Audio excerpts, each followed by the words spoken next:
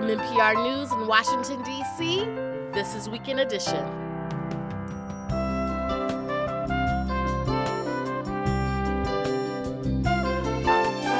I'm Aisha Roscoe. Good morning. Black unemployment is at a record low level. We talked to an economist who says that's a good thing, but it's complicated. And after years of a brutal civil war, some Arab countries are moving to normalize relations with Syria. Find out more. Plus, it's been nearly 30 years since Tupac Shakur died. A new docuseries takes a look at how the icon was shaped by his mother. All the revolutionary spirit, the education, the world knowledge about human rights and history, that all came through Afeni to Tupac. It's Sunday, April 16th. News is next.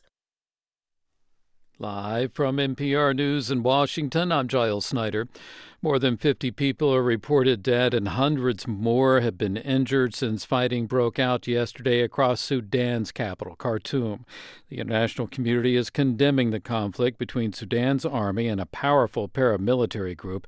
NPR's Emmanuel Akinwalter reports that neither side is backing down. A bloody power struggle between Sudan's army and the Rapid Support Forces has turned much of Khartoum and other cities into a battlefield. Air Force jets are patrolling the skies as gun battles break out below, following months of mounting tensions. The army says it will soon defeat the RSF, which is claiming to have taken over key sites. Both sides are accusing each other of attacking first, while the civilian toll across the country continues to mount. The military and the RSF are engaged in a bitter battle over who will lead during Sudan's fragile transition to democracy that for now appears lost. Emmanuel Akinwotu, NPR News, Lagos. Authorities in Louisville, Kentucky, looking for the gunman who fired into a crowd at a city park last night, leaving 2 people dead and 4 others wounded. This latest mass shooting follows the shooting at Louisville's Old National Bank, where a gunman killed 5 people and injured 8 others. Mayor Craig Greenberg is calling it an unspeakable week of tragedy. On Monday, we lost 5 of our fellow citizens to a horrific act of workplace gun violence. And now, 5 days later, we're at another scene of a reckless act of gun violence. Police are asking the public to come forward with any information on this latest shooting in Louisville. Authorities in the small town of Dadeville, Alabama, are expected to give more details later today about a shooting that left multiple people injured last night. The shooting reportedly happened during a birthday party for a 16-year-old. Abortion rights rallies have been taking place around the country this weekend. The rallies were planned in response to a Texas judge's decision to reverse FDA approval of a common abortion pill. The Supreme Court has put a temporary stay on that ruling. NPR's Caitlin Ratty has more. On the steps of the Supreme Court, abortion rights supporters said they were outraged by the legal assault on mifepristone. The pill is commonly used in medication abortions, which account for more than half of abortions in the U.S. Brittany House says an abortion improved her life. I'm standing before you today, 11 years later, safe, healthy, financially stable, in a loving relationship. I'm planning my wedding this year, so super excited about that. But again, I wouldn't have any of those things if it weren't for safe legal access to abortion. Nearby, abortion rights opponents also gathered. The Supreme Court stay puts the Texas ruling on hold through Wednesday. Caitlin Ratty, NPR News. And you're listening to NPR News from Washington. This is 90.9 WBUR. I'm Sharon Brody in Boston. Tomorrow is a very busy sports day in Boston. The marathon gets underway first. Then there's the traditional Marathon Monday Red Sox game at Fenway Park with a morning start. And tomorrow night at the Garden, it's a Bruins playoff game. Boston Police Commissioner Michael Cox says getting around will be a challenge and you will need to be patient. Take public transportation and give yourself plenty of time to get where you need to. With all the thousands of people coming into the city, this is a very busy and exciting time, but we still need the public support to make sure that we're all safe. Cox says Boston Marathon spectators should limit what they bring to the race. Security checkpoints will be set up. Prohibited items include backpacks and coolers. Boston could soon follow in New York City's footsteps and appoint a rat czar. New York filled that position last week. Boston City Council President Ed Flynn told the Boston Herald that he is talking to Mayor Michelle Wu about creating a similar job here. Flynn is planning a trip to New York to learn about the pest control operations there. He called Boston's rat problem a public health emergency. Dogs have a new place to lead their people to drink, snack, and hang out. WBUR's Andrea Shea has more on New England's first indoor-outdoor dog park and bar in Everett. The 10,000 square foot space, named Park 9, has on and off leash play areas where pet parents can order drinks paired with dog treats. Co-founders Tess Kohansky and Emily Gussie say their golden retriever Nora inspired the idea. We understand this concept isn't for every dog and it's not for every person, but for the ones who want to get out there and have their dog get social, it's a great space to come out and meet new people and have a great beverage. Employees working as park rangers will help watch the pups. Owners need to pre-register their pets and provide proof of vaccinations. For 90.9 WBUR, I'm Andrea Shea. It is 49 degrees in Boston, some fog around, some patchy drizzle for a while this morning, then a slight chance of heavier rain and highs in the mid-50s. We're funded by you, our listeners, and by Imaginable Futures, celebrating the hard work, commitment, and achievements of the 1 in 5 college students who are parents. More at imaginablefutures.com.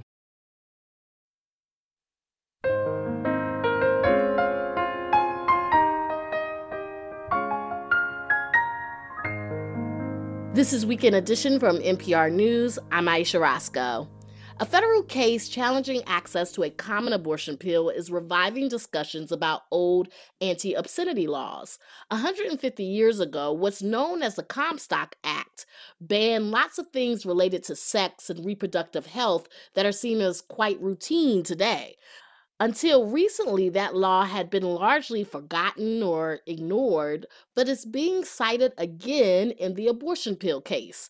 NPR's Sarah McCammon joins us now. Good morning, Sarah. Hey, Aisha. So what exactly is the Comstock Act? Because a lot of people will probably have no idea, like myself. Fair enough. And it's not something people talked about a whole lot until more recently. But it is a federal law that dates back to 1873, and it prohibits using the mail to spread information or materials deemed obscene. Now, that term obscenity isn't defined, but the statute did explicitly include anything used to cause an abortion, and that's where it becomes relevant here. The official title of the law is much longer, but it's known as the Comstock Act because of a Connecticut man named Anthony Comstock. And I talked to Lauren MacIver Thompson. She's a historian at Kennesaw State University in Georgia.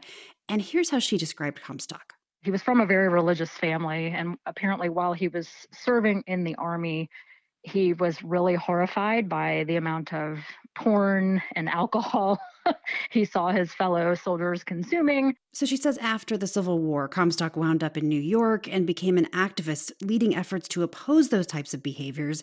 MacIver Thompson told me that as part of that work, Comstock assembled a large collection of items he found objectionable, which he'd obtained in places like brothels and sex shops, and he took it all to Washington, D.C. He has a very extensive collection of porn, sex toys, quote-unquote obscene books, and of course contraceptive and abortifacient devices. And he invites the congressmen to come and look at this display of shocking items. And Aisha, that display must have worked because Comstock persuaded Congress to pass restrictions on a lot of things, including sending those materials through the mail. Then many states also passed their own versions of Comstock laws around this time. So where do these laws stand now in 2023? Right. So you should know, even in the 19th and early 20th centuries, when Comstock laws were being more heavily enforced, MacIver Thompson told me that they were really largely unpopular and there were efforts to repeal them. But the Comstock Act was not formally repealed by Congress. Instead, a long series of court cases eventually overturned much of it, maybe most famously a case that legalized contraception for married couples. That was Griswold v. Connecticut. And the rest of Comstock has largely been ignored or seen as unenforceable because of evolving case law around issues like free speech and privacy rights. Last year, the Justice Department under President Biden issued a memo stating that Comstock does not apply to the mailing of abortion pills as long as the sender intends for them to be used legally. And the FDA under Biden has been allowing that since 2021 officially. Okay, so let's talk about the high profile abortion pill case that the Supreme Court is now involved in. How does Comstock play into that case? Well, as you know, anti abortion groups are trying to overturn the Food and Drug Administration's approval of the abortion pill, mifepristone, and do away with those recent rule changes that have made the pills more available. And they're in part citing the Comstock Act to try to do that. Erin Hawley is an attorney for the plaintiffs. What the Comstock law says is that it is improper to mail things that induce or cause abortions, which is precisely the action the FDA took in 2021 when it permitted the mailing of abortion drugs. And the federal judge in Texas where this case originated, Matthew Kaczmarek, appeared to agree with that argument in his ruling just over a week ago. As this case has been working its way through the federal courts, Aisha, the Fifth U.S. Circuit Court of Appeals also issued a decision that seemed friendly to anti-abortion groups' reading of Comstock. You mentioned that the Comstock Act had been seen mostly as a thing of the past. What would it mean if anti-abortion groups do succeed in bringing it back? Legal experts I've been talking to note that the language in Comstock is quite vague and arguably could include a lot of things. For example, Comstock was once used to ban many things we take for granted today, like the distribution of information about birth control. Mary Ziegler is a law professor at the University of California, Davis. I cannot underscore how broad the text is. It could encompass any device used in an abortion. And Ziegler says that reading of Comstock could have implications for people in all 50 states, even where abortion is legal right now. So in effect, which is what anti-abortion advocates have known for a while, it could mean a national ban on all abortions. Because if you can prosecute anyone for putting anything in the mail related to abortion, there is no abortion in the United States that takes place without something put in the mail, right? There are no abortion providers making like DIY drugs and medical devices. So both legal experts and abortion rights advocates tell me they're concerned that some federal courts are willing to consider restricting abortion pills based on this 19th century anti-obscenity law. That's NPR national correspondent Sarah McCammon. Thank you so much. Thank you. Let's take a short trip back in time. But very importantly, for Black, the best unemployment we've ever had. That's then President Donald Trump in 2020 at a roundtable for Black History Month. The economy was humming along. It was just a month before the COVID national emergency slammed on the brakes, and Black unemployment was at 6%. 3 years later, a different time, a different president. Black and Hispanic unemployment are near record lows. When President Joe Biden said that last February, Black unemployment was 5.7%. A month later, it hit a record low of 5%, though still higher than the overall unemployment rate of 3.5%. So is this a victory? Gary Hoover is a professor of economics at Tulane University and studies how race, economics, and public policy intersect. He goes by Hoove, and he joins us now. Welcome to the program. Well, thank you for having me. So let's start there. Should the U.S. take a victory lap over a 5% Black unemployment rate? I think we could take a victory lap. I think it would probably be a bit premature, and there are still complications to that number, but it is something. I guess the question is that the best it's going to ever get? Well, because the thing about the Black unemployment rate is that it is stubbornly higher than the overall employment rate. Is that still the case? And why is that the case? Right. And that's why I would be cautious about taking a victory lap, in that even though Black unemployment is at its lowest ever, it is still higher, and stubbornly so, which would mean that there's probably something systemic going on, in that if this is the best we're ever going to be able to do, to get Black unemployment to be a bit less than double that of white unemployment, then I would probably be a bit more cautious about calling this a slam dunk. What can you tell about the quality of the jobs that people have and the industries that Black people tend to dominate? Right. Well, it's going to be in the service industries, and therein is one of the problems. We're not talking about high-end tech jobs here. We're talking about jobs in food service industry that are going to be lower on the wage distribution. And so you're going to have a job, questionable whether or not that job is going to be full time, and the wage is going to be lower.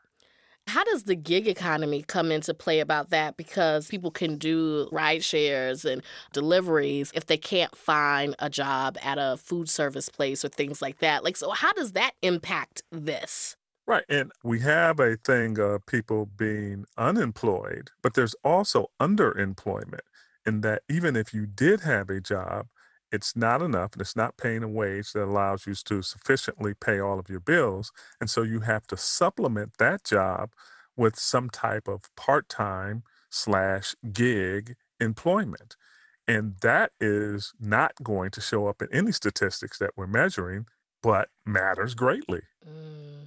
Are there places, cities in the U.S. where Black unemployment, even though, overall it's lower, it's like extremely high, especially when you start breaking it down by gender? Why is it worse in urban areas? We're finding less opportunities for employment, and we're also finding that the educational differences that are happening, as you mentioned, as it relates to gender, are even more so amplified.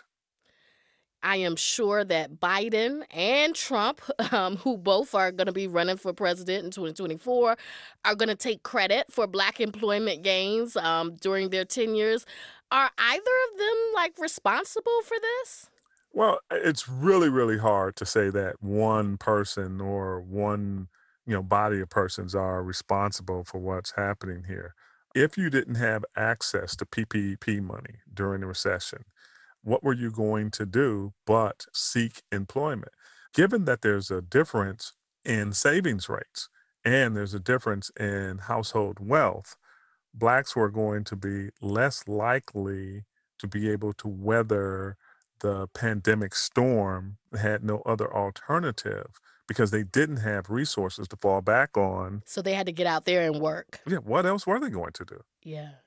So you're taking credit that people have without any real savings have to go and find some way to survive? You're going to take credit for that? Questionable. But I think they will. Yes. By the way. I don't know if it's deserved. I think they absolutely will do that. That's Gary Hoover, or Hoove. He is a professor of economics at Tulane University. Thank you so much for joining us. Man, thank you. I really appreciate it.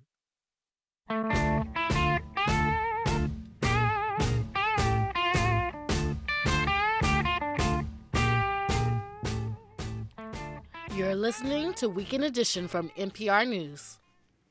This is 90.9 WBUR. Good morning. I'm Sharon Brody. It's 9:18, and coming up in about 15 minutes, WBUR's Amanda Beeland has the story on yesterday's commemoration of the 10th anniversary of the Boston Marathon bombings. Turn your old car into new news. Support the programming you love by donating your vehicle to WBUR. Learn how at wbur.org/cars.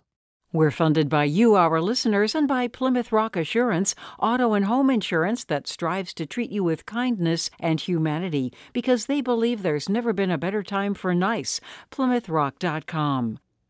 Join Science Friday this Tuesday, April 18th at City Space for a free family-friendly science fair exploring the way educators, engineers, and scientists are trying to find solutions to climate change. For information, go to wbur.org/events. I'm Giles Snyder with these headlines.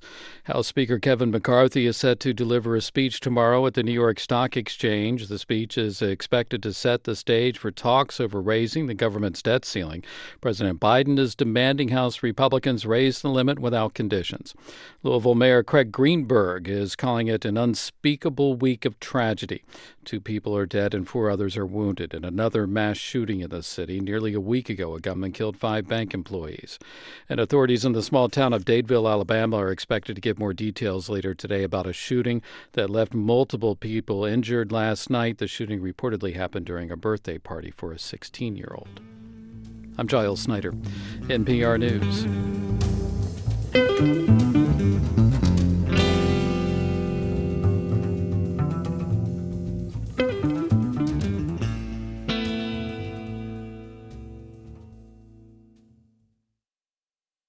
Support for NPR comes from this station and from Subaru with the 2023 Subaru Forester, featuring standard symmetrical all-wheel drive and safety technology. Love, it's what makes Subaru Subaru. Learn more at Subaru.com. And from Progressive Insurance with its Name Your Price tool, a way to see coverage options based on a driver's budget. Learn more at Progressive.com or 1-800-PROGRESSIVE. Price and coverage match limited by state law. This is NPR.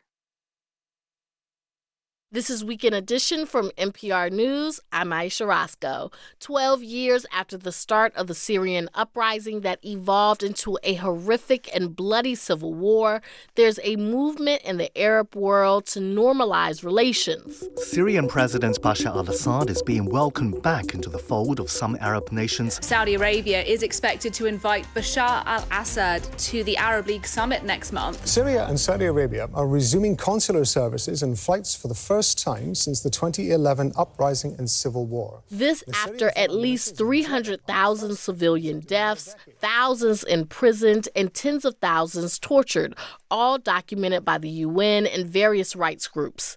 Yet Damascus announced that it would reopen its embassy in Tunisia last week, this amid talks to allow Syria to rejoin the Arab League. And this follows the United Arab Emirates, Jordan, and Saudi Arabia also being on track to restore diplomatic relations with the Syrian regime. We're joined now by Dalia Dawsa-Kay. She's a senior fellow at UCLA's Berkel Center for International Relations. Welcome to the program. Thank you. So you've written about how Syria's return to the fold seems irreversible at this point, but you also caution that it won't benefit the Syrian people. Why do you say that? Well, I think at this stage, it's hard to know. There are potential benefits that could be in the works if Arab states actually get some returns for this normalization. So the hope is that it would bring more humanitarian relief and eventually reconstruction to a country devastated by the civil war, where over 90% of the population live under the poverty line. Probably, less realistically, there is hope that there could be some prisoner releases and the possibility of refugees returning, and maybe a crackdown on the drug smuggling. But I think the reason I'm a bit pessimistic is that, Assad doesn't exactly have a great track record when it comes to humanitarian gestures. He's been one of the most brutal authoritarian leaders in the region. Assad is frankly making a lot of money from drug smuggling. So all of these potential benefits are countered by the continuing trend lines that would work against any benefits from this normalization. Human rights activists are pushing for Arab states and others like Turkey that are re-engaging with Syria to push for reforms. But is that a reasonable ask, given that some of these Arab states themselves have issues with human rights? I think the biggest fear is that this normalization and rehabilitation of this brutal dictator will ensue with no accountability and no returns for this effort. And, let's face it, the countries leading the normalization effort, starting with the UAE, followed by others, Tunisia this week, are authoritarian states. The rehabilitation of Assad would be the really tragic bookend to the Arab uprisings from over a decade ago. So I think there's a lot of feeling that some of the drivers of this normalization, this is less about helping the Syrian people and more about the authoritarian consolidation in this region, making sure that Syria doesn't fall into a failed state situation again that could disrupt the neighborhood. And most definitely, there is not an interest in a democratic future for Syria among these neighboring states. Well, with these countries, like each focusing on their own concerns when they're, deciding to resume relations, does that make asking for reforms or, as you said, accountability, does that make that impossible? Because, as you said, they're just trying to get a stable state and not have the issues in Syria, go over to their borders. I think accountability is not really the priority for the Arab states and other countries like Turkey. They are really being driven more by economic and security interest, and in some cases, ideological interest.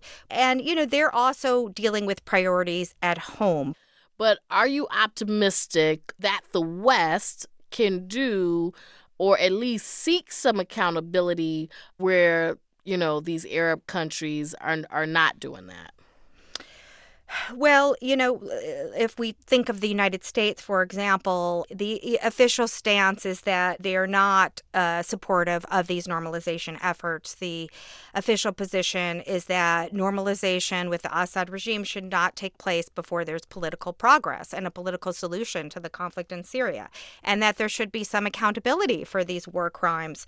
But, there is also a recognition that there's not a whole lot that the United States or the West can do. The region has decided to move on. Unfortunately, from their perspective, this is not a Middle East where the U.S. does call the shots all the time anymore. You have very active Chinese and Russian involvement. The most that the United States can do, and which it is likely to do, is continue its own sanctions against the regime. Sanctions have also hurt the Syrian people. So I think there'll be a lot of focus on how to help the Syrian people while trying to keep whatever pressure is still possible on the regime itself. That's Dahlia Dasa Kay. She's a senior fellow at UCLA's Berkle Center for International Relations. Thanks so much for speaking with us. Thank you, Aisha. Later today on All Things Considered. Please don't forget me. Feel my arms around you. The Lullaby Project. Music students in South Carolina help new mothers who are incarcerated write songs for their babies. You can tune in later for that story by telling your smart speaker to play NPR or your member station by name.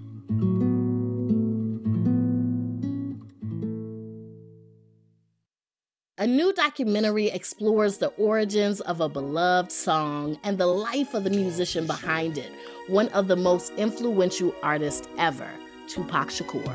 When I was young, me and my mama had beef, 17 years old, kicked out on the streets. Though back at the time, I never thought I'd see a face. Ain't a woman alive that could take my mama's place. Dear Mama is a 5-part series starting Friday on FX. It's a dual biography of Tupac and his mama, Afeni Shakur. She was a key figure in the Black Panther Party of the 60s and 70s, later struggled with addiction, and then kept her son's legacy alive after Tupac's murder in 1996 until her own death. The series is directed by Alan Hughes, who shot some of Tupac's videos back in the day and went on to have a big Hollywood career with films like Menace to Society and The Book of Eli. In tracking Tupac's story from drama student to Death Row Records superstar, Hughes set a very specific goal. Find the answers to the riddle of Tupac through his mother. So all the revolutionary spirit, the education, the intellectual curiosity, the world knowledge about human rights and history, that all came through Afeni to Tupac. And his Panther uncles and aunts and brothers and sisters, there was an expectation for Tupac placed upon him when he was born. He was born a prince. No one knew that either. They thought he was going to be the leader of the new African Panther movement. Unfortunately, fortunately, there was this little thing called rap that derailed that program. And even as a crack fiend, mama, you always was a black queen, mama. Afeni, dealing with the struggles and the pain that she was dealing with, she ends up turning to crack, to drugs. So there was also like a lot of pain there. It was a lot that both of them were carrying in that relationship. Yeah, there was a lot of inherited trauma on both parts. You got issues with, men letting you down, fathers not being there. But for Tupac, when your mother is also an addict, you got to grow up real fast. When you're 7, you're 21 all of a sudden because you're seeing and hearing things that maybe you shouldn't be hearing or seeing. Just being born as a Panther baby, you have to watch out for feds. They put you on the stoop at 8 years old to watch the block for undercover agents. No kid should be subjected to that. I thought I knew why Tupac was paranoid just by knowing him. Young black male, hip hop, Hennessy, weed. No, that's not what it was. That's not what it was. I hear Brenda's got a baby, but Brenda's barely got a brain. A damn shame, the girl can hardly spell her name. That's not our problem, that's up to Brenda's family. Well, let me show you how it affects our whole community. Now, Brenda really never knew her moms, and her dad was a junkie putting death into his arms. It's sad, cause I bet Brenda doesn't even know. Just cause you're in the ghetto doesn't mean you can't grow. People always have this conversation about Tupac where they go, yeah, he was doing Brenda's Got a Baby, but then, you know, he switched it up and it was Thug Life, it was this and that. But it seems like, to me, I think watching this and the more that I think about Tupac is that question of was he really a thug or was he really a revolutionary? I don't know if that's the right question, but it does seem like he was ready to fight for what he believed in. No doubt, he definitely was a warrior. Yeah. You know, doesn't mean he was hip to the streets the way they move. There's a difference between a drug dealer and a revolutionary. You know, Snoop says it best. He goes, Tupac couldn't bring gangbanging to hip hop, but what he could bring to it was his military mindset and his revolutionary and his community organizing mindset. Part of it is when you come from abject poverty, I'm talking about extreme poverty, where you go many years with not knowing where your next meal is going to come from. People don't know that about Tupac. When you start to get a taste of success, you know, you succumb to this life of hip hop a little bit. But, you know, also you're becoming a rock star. Yeah. You're becoming a rock star. And rock stars, number one thing with rock stars, you're going to give in to the excesses at a certain point. So he had to go there as part of his progression as a man. And unfortunately, his life was cut short at 25, a baby. A baby. Yeah. Like, I have to say, I was surprised, like, when I heard you were doing this documentary, and I was, because I was like, Alan Hughes, wait a minute, didn't Tupac fight or get into it with him and get arrested? Like, there was a conflict between you and Tupac, a falling out that was violent. I won't get into the thing that happened because it's in the movie. There was a falling out of disagreement over him in our film. He was cast at Men's Society. He was very helpful towards getting that film greenlit. And it just didn't work out, and we had to go our separate ways. He wasn't happy about the way that happened. And no, when I got brought in or asked to do this from the family and the estate, I didn't want to do it. For some of those reasons, like, oh man, you know, what are people gonna think? I thought I made peace with him years ago. I know he apologized several times in several different ways, but you know, he passed away without us physically coming together and reconciling. The reason why I did the film was I was like, I don't understand what happened.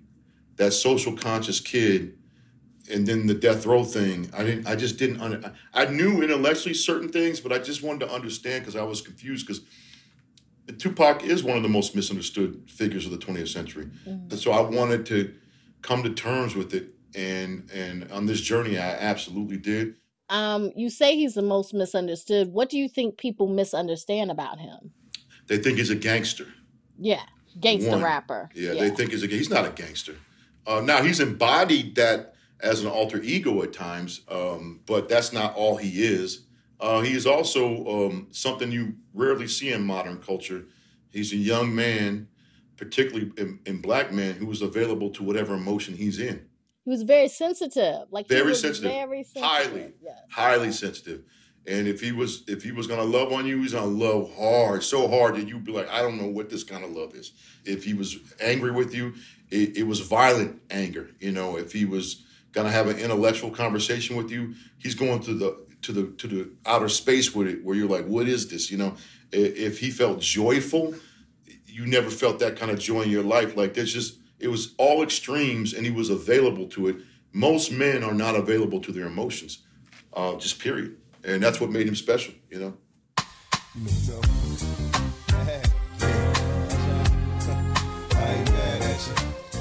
That's Alan Hughes. His new docuseries about Tupac and Afeni Shakur is called Dear Mama. Thank you so much for joining us and talking about this. I really appreciate it. Thank you, Aisha. I really appreciate it as well. Check out the story. Now we was once two brothers of the same kind, quick to approach a ghetto cutie with the same line. You was just a little smaller, but You're listening to Weekend Edition from NPR News. This is 90.9 WBUR. I'm Sharon Brody. We are just a day away from the 127th running of the Boston Marathon. Yesterday, remembrances and community service projects marked the 10th anniversary of the marathon bombings that killed 3 people and wounded hundreds of people. WBUR's Amanda Beeland was in the Back Bay, where people were remembering the lives lost and also celebrating the oldest annual marathon in the world. At 2:49 p.m., the exact time 10 years ago, when the first of 2 bombs exploded near the finish line.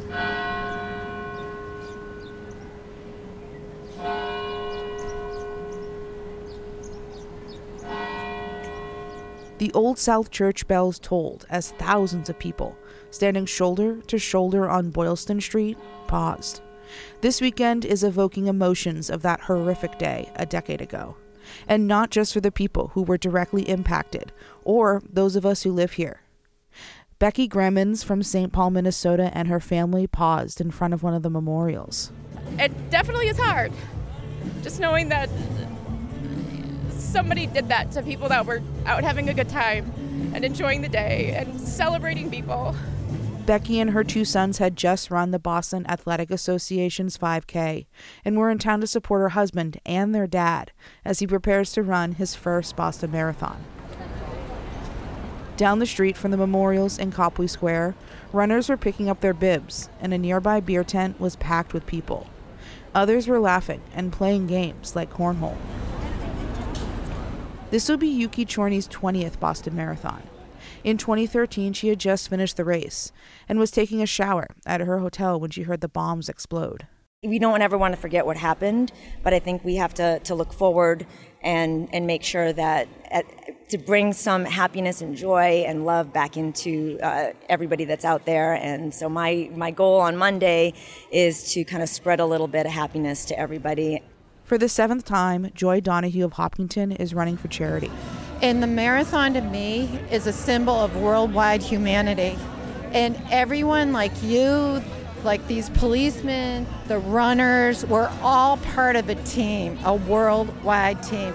And this is Boston 1. And surprisingly, I didn't think I would be this emotional when I saw this, but I'm proud of everyone here. City and race organizers asked people to perform acts of kindness to honor the lives lost and those injured, and to help the city move forward. Imagine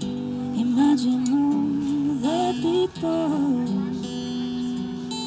living life in peace. At one of the memorials, Berklee College of Music student Daniela Gomez and her classmate used their talents.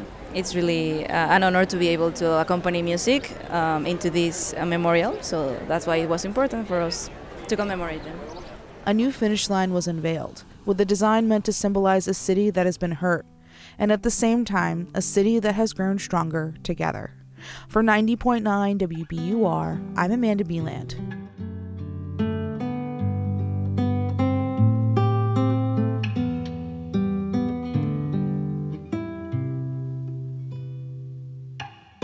We're funded by you, our listeners, and by Chapel Hill Chauncey Hall School in Waltham, Mass. For nearly 200 years, day and boarding students have achieved their best at CHCH. And next year, they will be opening doors and welcoming students to the new Chapel Hill Chauncey Hall Middle School. Learn more at their open house on April 23rd. chch.org/open house. And Gentle Giant Moving and Storage, employing athletes since 1980, now hiring. Gentle Giant is an equal opportunity employer. GentleGiant.com/careers. This is 90.9 WBUR. Many local Ukrainians will gather to worship this morning for the second Orthodox Easter since the Russian invasion in their country. The Christ the King Ukrainian Catholic Church in Jamaica Plain has been the focus of support and fundraising for Ukraine. Tomorrow marks Yom HaShoah, or Holocaust Remembrance Day. This afternoon in Boston, the Jewish Community Relations Council holds an event featuring Holocaust survivor Jack Trumpeter of Cambridge. The council's Erica Daniel-Strader says it's important to share such stories as anti-Semitism rises in New England. It's also very important in this moment to make sure the younger generation is learning and hearing. And so this particular year, we've really focused on allyship and passing on stories to the younger generation. The event takes place at Faneuil Hall today at 2. It is 50 degrees in Boston. Some fog around today, patchy drizzle, scattered showers, also a slight chance of full-fledged rain, and highs today in the mid-50s. This is 90.9 WBUR. In David Grann's new novel, the year is 1740. A British naval warship sets sail. And this ship is set on some secret mission to capture a Spanish galleon filled with treasure, which was known as the prize of all the oceans. That was the plan anyway. A typhoon, a shipwreck, a mutiny, and then a reckoning. Monday on Morning Edition from NPR News. Listen again tomorrow morning on 90.9 WBUR. Support for NPR comes from this station and from Staples, with services to get business done no matter where it gets done. From ink and toner cartridges to technology like laptops and networking accessories. More at Staples stores or staples.com. From Hint, maker of fruit-infused water with no sugar or diet sweeteners. Hint's 25 flavors include blackberry, coconut, and blueberry lemon. In stores or at hintwater.com. And from the sustaining members of this NPR station. This is Weekend Edition from NPR News. I'm Aisha Roscoe. If this is true, I cannot fathom how she's doing shows amidst all this. Entertainment Tonight reports Taylor Swift and her boyfriend, actor Joe Alwyn, have broken up. My therapist will be hearing about this on Monday. Swift's fans aren't holding back. Please, how am I supposed to listen to Lover, Sweet Nothings, etc. after this? These are just some comments taken from Reddit. All too unwell. And dramatized by our Weekend Edition staff. Odds are these commenters don't know Taylor Swift, and yet they seem to feel personally affected. Psychologists call that a parasocial relationship, a one-sided connection we form with people and characters we will never meet. Kate Curtin is a professor at Cal State Los Angeles who has studied parasocial relationships. She joins us now. Welcome to the program. Hi, good morning. Thank you for having me. What does a parasocial relationship, especially like with a musician, with a singer, rapper, look like? Like, what's the line between a parasocial relationship and just being a fan? The imagery that I get in my head is a fan is like those millions of people that would follow the Beatles around, and when the Beatles would look at them, they would faint outside of their hotel room. Whereas like a parasocial relationship, one of the questions that we ask is like, do you want to invite this person to your birthday party? You know, like I want to hang out with you. I don't just want to see you from afar. I'm not going to break down police barriers to be in your presence, but I think if we hung out, we would have a lot in common. Okay. In a paper you've published, you mentioned this 96-hour live stream that Katy Perry did, which included a therapy session. Like, is that sort of the content that make people feel more connected to a celebrity? Exactly. And full disclosure, it was Katy Perry that brought me to this line of research. Parasocial relationships are built in the same ways that our friendships, our interpersonal relationships are built. So there are these 3 layers of attraction. So the first one is social attraction. The consumer wants to be friends with the media persona. Then there's a physical attraction. It could be because we are both women or because we both have brown hair. And then finally is task attraction, the extent to which we believe they are capable and talented and credible. That's very interesting to like break it down like that. These people, like, they're not really relatable to us. Like, they're rich and they're famous. What is this feeling like we can relate to them? I think some of it is also aspirational. I was asking myself that exact same question with Katy Perry. Our lives at the time really couldn't have been more different, but her message meant something to me. How we were processing politics at the time meant something to me. And so I was able to attach myself to different parts of her personality. And then honestly, ignore the rest of it or say like, oh, that's just her, just like the way we do with our friends. Well, it's kind of like you can try to find vague things of like relatability, right? Like with Beyonce, I can look at her. We've kind of grown up together in a way. She's from the South. She has 3 kids. I have 3 kids. Now she's singing about being a wife and a mother. And your relationship with Beyonce is empowering. Taylor Swift is kind of an interesting case because a few years ago, she pulled back from social media and from interviews, but she still also has this confessional, like, songwriting style. There'll be happiness after you, but there was happiness because of you. I think she's actually phenomenal in doing everything, basically textbook. And in the paper, we talk about how there's this less is more mentality. With Taylor Swift, she really only lets the fans in her music. Haunted by the look in my eyes that would have loved you for a lifetime. Leave it all behind, and there is happiness that we can then listen to over and over and over again and make our own connections. And then the cycle continues and our relationship just gets stronger and stronger because we feel that she is so authentic. And the thing, though, now is that with some of those confessional songs that Taylor Swift wrote, she wrote them about a relationship that has now ended. And that seems to be making fans sad. I love it so much. I love that fans are grieving with her. We all had love songs until the relationship ended, and now those love songs are breakup songs. With a lot of certainly young people, Taylor Swift is teaching them how to think about love. And it's feeling very raw for people. And I love that they are communicating about that in a very real way, because these relationships are real. They fill the need that we have for interpersonal connection. That's Professor Kate Curtin of Cal State LA. Thank you so much for joining us. Thank you so much for having me. This was great.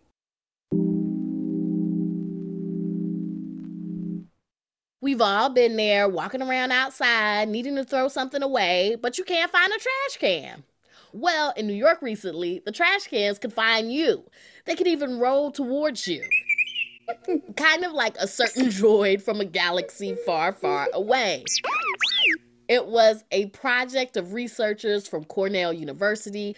They powered 2 plastic trash cans using recycled hoverboards and attached 360 cameras on them.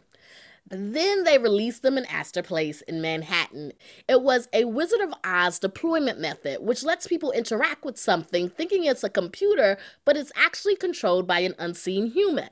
The researchers' video show the bins darting around between people sitting at tables or just walking by. People coax the bins toward them to throw their trash away. Others helped them when the bins got stuck.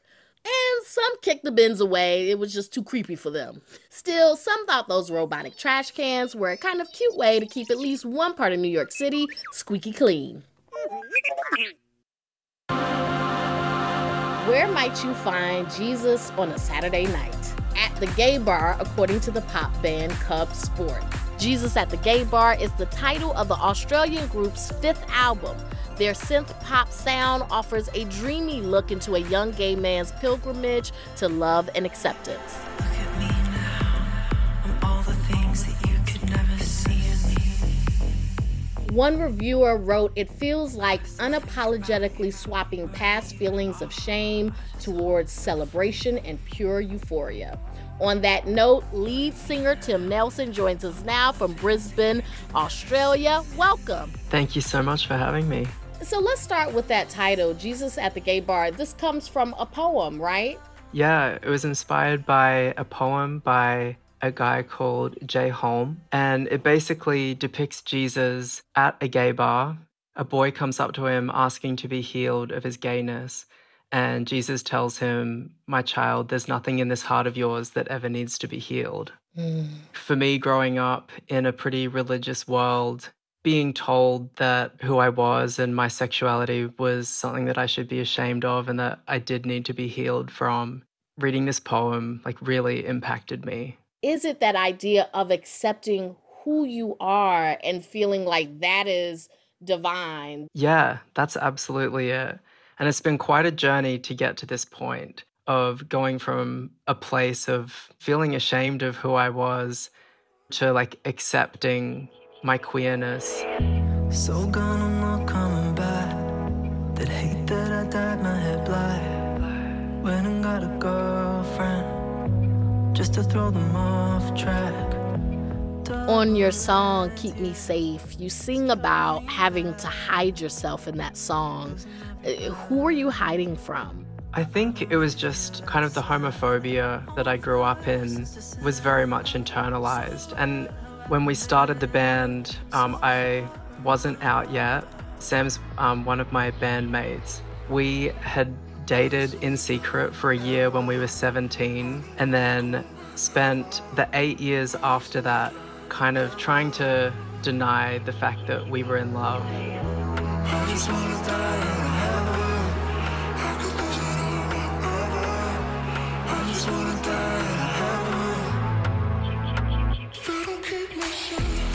Finally, after all of those years, we had the conversation and came out, and then the year after that we got engaged, and the year after that we got married. I'm really glad that I'm gay now, which I never thought I would be. Did you feel like, your now husband, Sam, that he kept you safe? Oh, definitely. He was the first person that I felt like I could show my whole self to. We were still best friends through all of those years and spent basically every day together. He kind of allowed me to take my time and figure myself out. This album is such a blend of different sounds and different genres. I think we have a clip of songs about it. So I write songs about it. I write songs about synth pop, techno, even disco influences. I write songs about. How did you approach crafting the sound of the album? Because this is music you can dance to, you can hit the club to. It is a very vibrant sound. I knew that I wanted this album to feel fun and energetic and uplifting, to have that same heart and depth that I feel has been in everything that I'd written up until that point. And so it was about finding that special place between the two where it was heart-centered, but at the same time it was something that you can dance to, play at the club. And a lot of it is just instinctual, and it's the sounds that I connect with coming together with the lyrical content that is kind of my truth that I need to get out.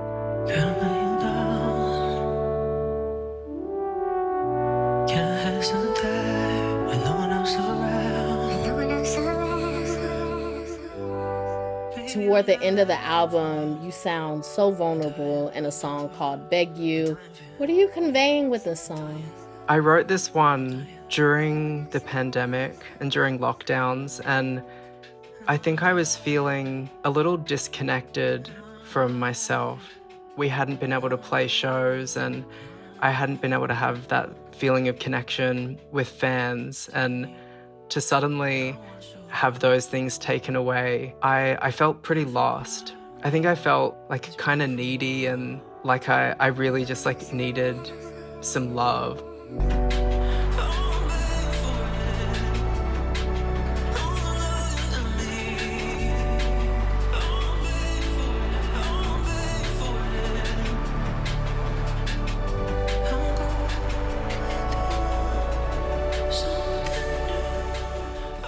Because it is that thing about being an artist and connecting with people on the stage, which is like a different connection than a one-on-one connection, but it's also something deep that it seems like artists really need and crave, like to have that connection with this larger audience, with the people that listen to your music. Yeah, big time. And I feel like there are also these moments of like one-on-one connection in the show as well. In 2018, I saw Solange play at the Opera House in Sydney. She got down onto the edge of the stage and I was in the front row. She sang like a whole verse, just like looking into my eyes, and it like changed my life.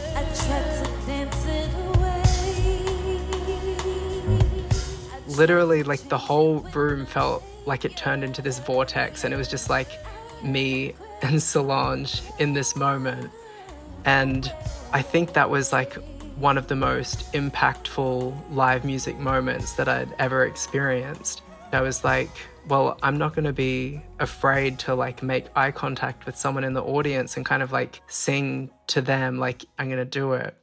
And I kind of started doing that at shows when I felt like the right person in the audience that maybe needed like a certain part of a song sung to them or something. These moments with like a greater audience, but also like a one-on-one moment like that are so special. That's like another part of the live show experience that I have missed a lot and that I'm so excited to get back into. I know that you've been down. Feels like they don't believe in you. On the shop floor now, but I can see the magic in you. But I can see the magic in you. I want to talk to you about the last song on the album, Magic in You. Why in the album with this song? I think I wanted the end of the album to feel almost like a warm hug or something. There were points during the creation of the album where I did kind of lose belief in myself, and I think for this song, it was like a message that I needed for myself, and I wanted to share that with other people, and for the end of this album to be like this uplifting send-off of like, even if you don't feel good right now, like there is magic in you. It was the perfect way to end the album. You know, they often say like that cliche, it's like if you preach a message to somebody first, you got to preach it to yourself. So it's like you had to get that message to yourself first before you could get it to the world. You're always the first audience. Love that. That's Tim Nelson, the lead singer of the band Cub Sport. Their new album is called Jesus at the Gay Bar. Thanks so much for talking with us. Thank you for having me.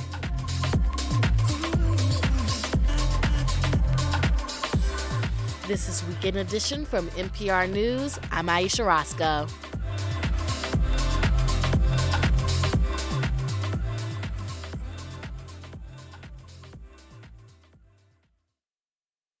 Support for NPR comes from this station and from Peacock with the new original series, Mrs. Davis, about the world's most powerful artificial intelligence and the nun devoted to destroying her. From Tara Hernandez and Damon Lindelof, streams April 20th on Peacock. And from Indeed, a hiring platform committed to helping businesses of all sizes. Businesses can invite candidates to apply, then schedule and conduct interviews in one place. Indeed.com/NPR. Good morning, I'm Sharon Brody. This is 90.9 WBUR. It's coming up on 10 o'clock as Weekend Edition Sunday continues.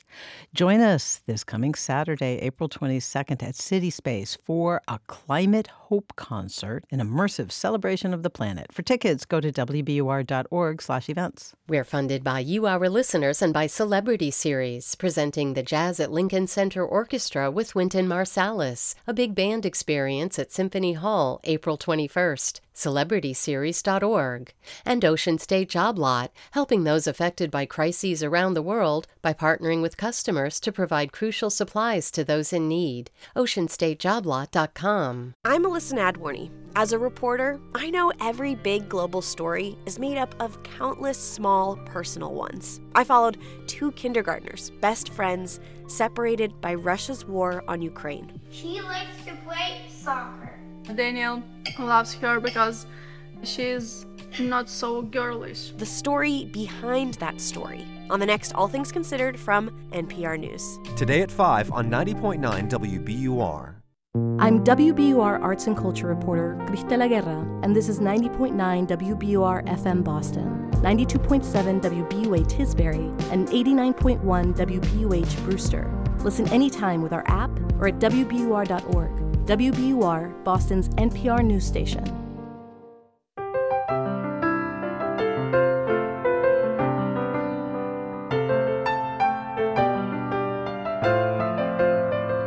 From NPR News in Washington, D.C., this is Weekend Edition.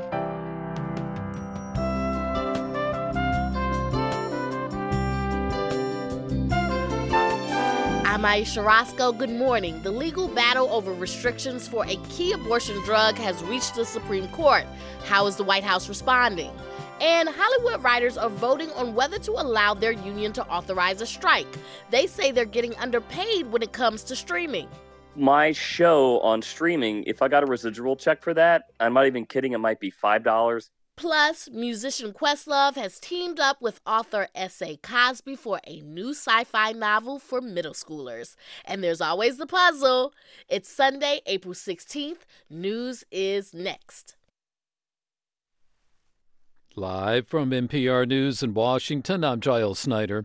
Authorities in Alabama are confirming 4 fatalities from last night's shooting in Dadeville, and hospital spokeswoman Heidi Smith says her small-town community hospital treated 15 gunshot patients. It was pretty organized, but it was organized chaos. As I said, the hospital is relatively small. Lots of difficulty parking and those kind of things, but everybody has been treated and either transferred or released at this point. Smith says 17 ambulances responded to the scene of the shooting at a dance hall where she says people were celebrating a teenager's birthday party. In Kentucky, Louisville Mayor Craig Greenberg is calling it an unspeakable week of tragedy. 2 people are dead, 4 others wounded in another mass shooting in the city. Nearly a week ago, a gunman killed 5 employees at a downtown Louisville bank. In western Minnesota, 3 law enforcement officers have been shot. The Pope County Sheriff's Office says they were responding to a domestic call last night. Their conditions are unclear. At least 56 people now reported dead in Sudan in fighting that began yesterday between a paramilitary force and the country's military. Hundreds more have been injured. The fighting now in its second day, as Michael Koloki reports. Early on Sunday, Sudan's armed forces launched airstrikes on a base operated by the Rapid Support Force, or RSF, near the capital Khartoum. The sounds of heavy artillery and gunfire have also been reported in a number of cities in the country. The RSF is a paramilitary force primarily comprised of militias that fought in a war in the country's Darfur region. Several days ago, the signing of a deal to name a civilian government in Sudan was postponed after negotiators failed to reach an agreement regarding the integration of the RSF into the regular military. Sudan's army has been trying to establish its authority over armed groups in the country, while the RSF has been keen to maintain its independence. For NPR News, I am Michael Kaloki in Nairobi. More than a dozen people have been killed by Russian missile attacks in eastern and southern Ukraine over this Orthodox Easter holiday. NPR's Joanna Kakissis is in Kyiv. She reports a private Russian mercenary army continues to advance on a ravaged city in the east. Russia's defense ministry says that the Wagner Group, a private army bankrolled by a Russian oligarch, has captured 2 more areas in the city of Bakhmut. Serhiy Chervatsky, a spokesman for Ukraine's Eastern Military Command, told reporters that the battles were, quote, unprecedented and bloody, but that Ukraine was hanging on. In Sloviansk, not far from Bakhmut, at least 11 people were killed after Russian missiles hit residential buildings on Friday. A Russian artillery strike on Saturday also killed a mother and daughter in the southern Ukrainian city of Kherson. Russia blames the deaths of 4 people in an occupied town on Ukrainian shelling. Joanna Kakissis, NPR News, Kyiv. And from Washington, this is NPR News. This is 90.9 WBUR. I'm Sharon Brody in Boston. Tens of thousands of people from around the world are gearing up to take part in the Boston Marathon tomorrow. WBUR meteorologist Danielle Noyes says the conditions should be comfortable for the competitors. No historic weather expected for tomorrow. In fact, temperatures should be perfect for runners, starting in the upper 40s, then rising into the low to mid 50s. Skies will be overcast, but there will be scattered showers around. So my big concern, of course, is that will take away body heat from marathoners and make the roads a little bit slick where it's wet. Noyes suggests spectators carry an umbrella tomorrow and dress for cooler temperatures with winds up to about 15 miles an hour.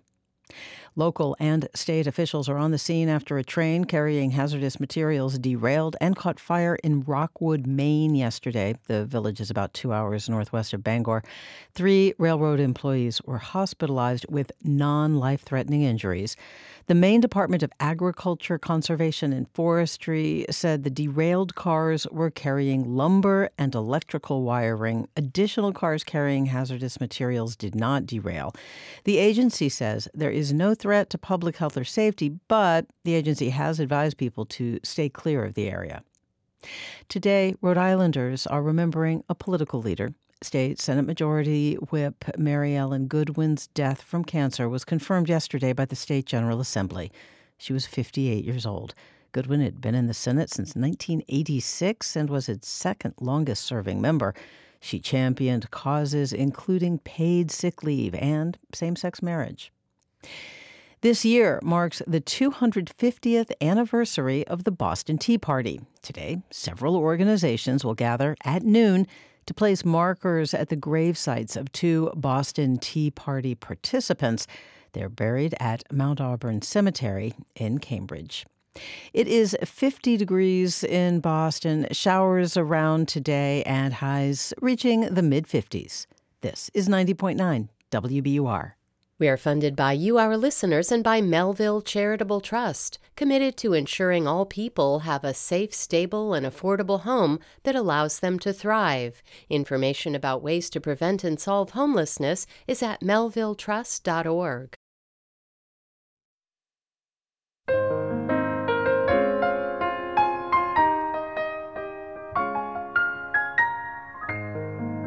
This is Weekend Edition from NPR News. I'm Aisha Roscoe. Good morning. Abortion rights supporters rallied yesterday across the country and here in Washington in front of the Supreme Court. Are we going to back down? No! Are we going to be quiet? No! Are we going to back down ever? No! There we go. The clock is ticking down on a temporary stay of a lower court ruling that would restrict access to the abortion drug mifepristone. The stay was issued by Supreme Court Justice Samuel Alito at the request of the Justice Department. It only lasts through this Wednesday. Joining me to discuss this and other political stories this week is NPR White House correspondent Asma Khalid. Hi, Asma. Hi, good to be with you. Okay, so this stay is buying time, but for what exactly? Well, I should be clear. It's a purely administrative move. So, folks shouldn't interpret it as a sign of how the Supreme Court might actually decide this case. A bit of backstory I think is worthwhile to just explain the context here. So earlier this month, a federal judge in Texas suspended the FDA's approval of the drug. The Fifth Circuit Court of Appeals stepped in. It preserved some access, but also put new limitations. And then on Friday, the Justice Department issued a formal request to block the limits. And the administration's argument here is that what the court did is not just unprecedented, but it could unleash regulatory chaos. It pointed out that the drug is not just for abortion, but it's also used in many cases to treat miscarriages. This stay that the Supreme Court issued really gives the other side now a chance to respond to the government's appeal. So that's the legal fallout, but there seems to be some political fallout too, of course. So over this uncertainty around abortion. That's right. I mean, if you look at public opinion, it is becoming, I think, increasingly clear that the courts are not in sync with where people are on this issue. The Pew Research Center has polling out that shows by more than a 2-to-1 margin, Americans say medication abortion ought to be legal in their state. And I will say, what to me was very interesting is when the court decision out of Texas came down, when that judge's decision came down, you did not see a slew of Republicans, specifically those running for president in 2024, coming in to champion this decision. But you did immediately see Democrats condemning it. They feel they have the upper hand politically. I will sort of assume that they were likely to run on this issue, as we saw them do in the midterms. And really the message we're hearing from Democrats is that Republicans are preparing for a national ban on abortion. So what's the president been saying about all of this? Well, Biden himself, I will say broadly has not been terribly vocal on abortion, but he has strongly criticized this decision. It is actually the Vice President Kamala Harris, though, who's taken the lead within this administration on promoting reproductive rights. And this is, I think, in many ways a natural issue for her in a way that perhaps it is not for President Biden. Just yesterday, she spoke to hundreds of people who had been marching through downtown LA to voice their support for abortion rights. She warned of so-called extremist leaders around the country and said that this is a really critical point in our nation's history that is going to require people to stand up and fight. When you attack the rights of women in America, you are attacking America.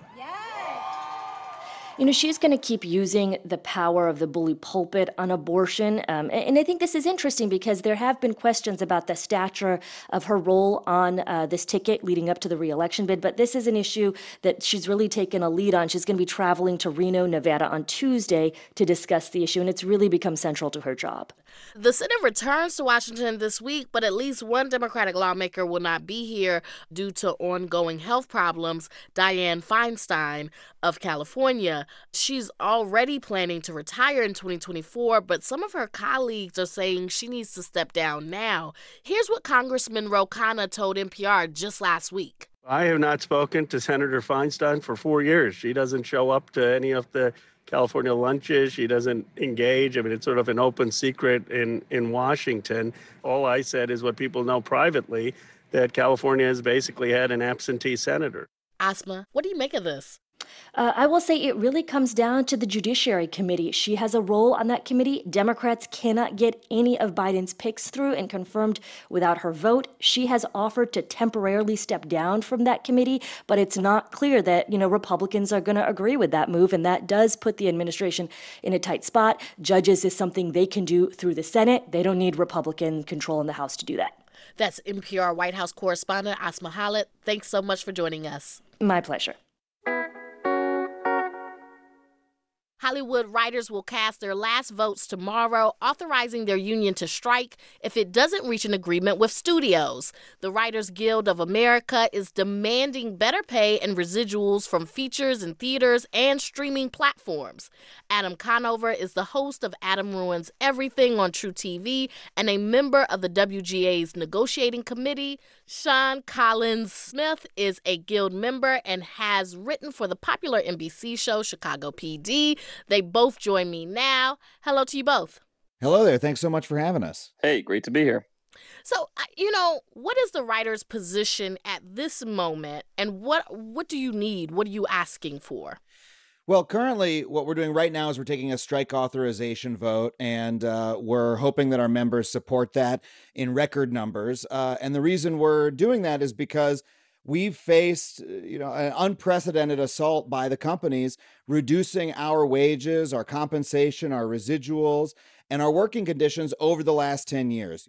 In these negotiations, we're looking to plug those holes, establish protections that will make sure that writers who work on shows that have budgets in the tens of millions of dollars, or movies that have budgets in the hundreds of millions of dollars that are, huge money makers for these studios, we want to make sure those writers are able to still afford to live and work in Los Angeles or New York or whatever city they live in. We're fighting for basic economic survival. So tell me about how streaming has changed the landscape for Hollywood writers and how that connects to the demands of the Guild, because it's very different when it was just network and cable TV, right? That's true, but I think that it's possible to oversell how big the streaming transition has been, because it's not just a technological change. The companies have used the transition to streaming as an excuse to find new ways to pay writers less money. It doesn't matter that you're getting it on your cable box versus your Apple TV. What matters is the companies have figured out, there's a loophole in the contract. We don't need to pay those writers the minimum. And that's the kind of thing we're looking to plug. So Sean, you've written for streaming shows and broadcasts. Can you talk about how they're different? One of the biggest differences between, for instance, like I wrote on an hour-long streaming show for Peacock, and now I write for an hour-long procedural for NBC. So that's the difference between broadcast and streaming. And my experiences in the room for both were pretty similar. I mean, great showrunners, great writers, great from top to bottom. But the pay could not be more diametrically opposite. I mean, my show on streaming, if I got a residual check for that, I'm not even kidding, it might be $5, $50, $100, if that. My first residual for my episode that airs on NBC is going to be closer to $25,000. If someone outside of Hollywood hears that number, they're like, that's a lot of money. There's no way you should expect that in any other industry. But the thing in the writing industry is that you might go 1, 2, 3 years without a job. And so for a lot of these writers over the last few decades, residuals were how they made ends meet until they could get into the next room. So Sean, one other thing that has been happening a lot is that things will get made for streaming or what have you, and then they never see the light of day. I understand that you worked on a streaming show and that happened. So what does that mean for you as far as payment if the show that you make or the movie that you make gets shelved? At that point, for me anyway, it didn't reduce that much pay because I got on my show as a staff writer, and staff writers don't get script fees. And that's a whole nother issue that I won't launch into. But for other writers, if they're in a room for 10, 15 weeks and the show doesn't go to air, maybe that's the difference for some kind of residual, or maybe a script fee that they might not get. Look, writers have always dealt with shows being canceled. The issue is we need ways in our contract that will guarantee that when writers are spending, 6 months just to get a job, and that's the only job they get in that year, that job pays for their year's mortgage or rent or food supply. If a strike happens, there was one that happened in 2007 that lasted 100 days. How might a strike now be similar or different from that one? That's a very good question. One way is that in 2007, writers picketed the studio entrances, right? Because writers were used to going to work in physical locations. Now a lot of television writing is done over Zoom. And so, we're talking about doing virtual picket lines over Zoom. One of the other differences is that there are a few less shows that are on every single night that use writing services every single day. There's a couple less late night shows than there were back in 2007, but there's still enough that a strike is going to have a big impact. Sean, now with what you've experienced and starting to write for TV and everything that we've talked about today, are you optimistic about the future of this industry? Weirdly enough, I am. And I think the reason that I'm optimistic is because I've seen the power of the Guild to organize and to get people together to vote yes on something.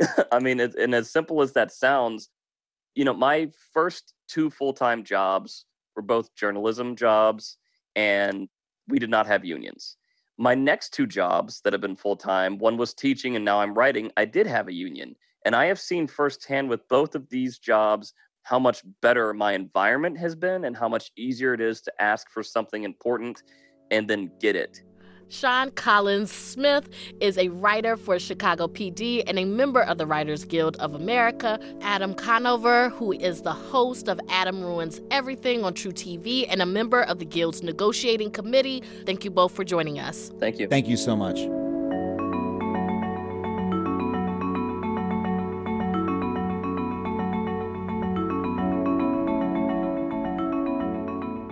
You're listening to NPR News. This is 90.9 WBUR. Good morning. I'm Sharon Brody. It's 10:18, and coming up in about 15 minutes, our conversation with our Boston Marathon correspondent, Alex Ashlock, about events yesterday and about some of the top competition in what's shaping up as a very exciting race tomorrow. Turn your old vehicle into new news. Support the programs you love by donating your car or boat to WBUR. Details at wbur.org/cars. We're funded by you, our listeners, and by UMass Chan Medical School, proud to be named one of Boston Globe's top places to work. Learn more at umassmed.edu/globe. Tomorrow morning here on 90.9 WBUR, you'll hear that the newest part of marathon training is an audio book. And wherever you are, you can listen with the new WBUR app. Tap and listen when and how you want. Download it or update it in your app store now. I'm Giles Snyder with these headlines. Authorities in Alabama are confirming 4 fatalities from last night's shooting in the small town of Dadeville. The community hospital there says it treated 15 gunshot patients. There's been another mass shooting in Louisville, the second there in a week. Police are looking for a suspect who fired a gun into a crowd of hundreds at the city's Chickasaw Park last night. Police say 2 people are dead and 4 others wounded. And thousands of people turned out this weekend for abortion rights rallies. The rallies around the country come as the Supreme Court reviews lower court rulings on the common abortion drug mifepristone. A stay on a Texas judge's ruling expires this Wednesday. I'm Giles Snyder, NPR News.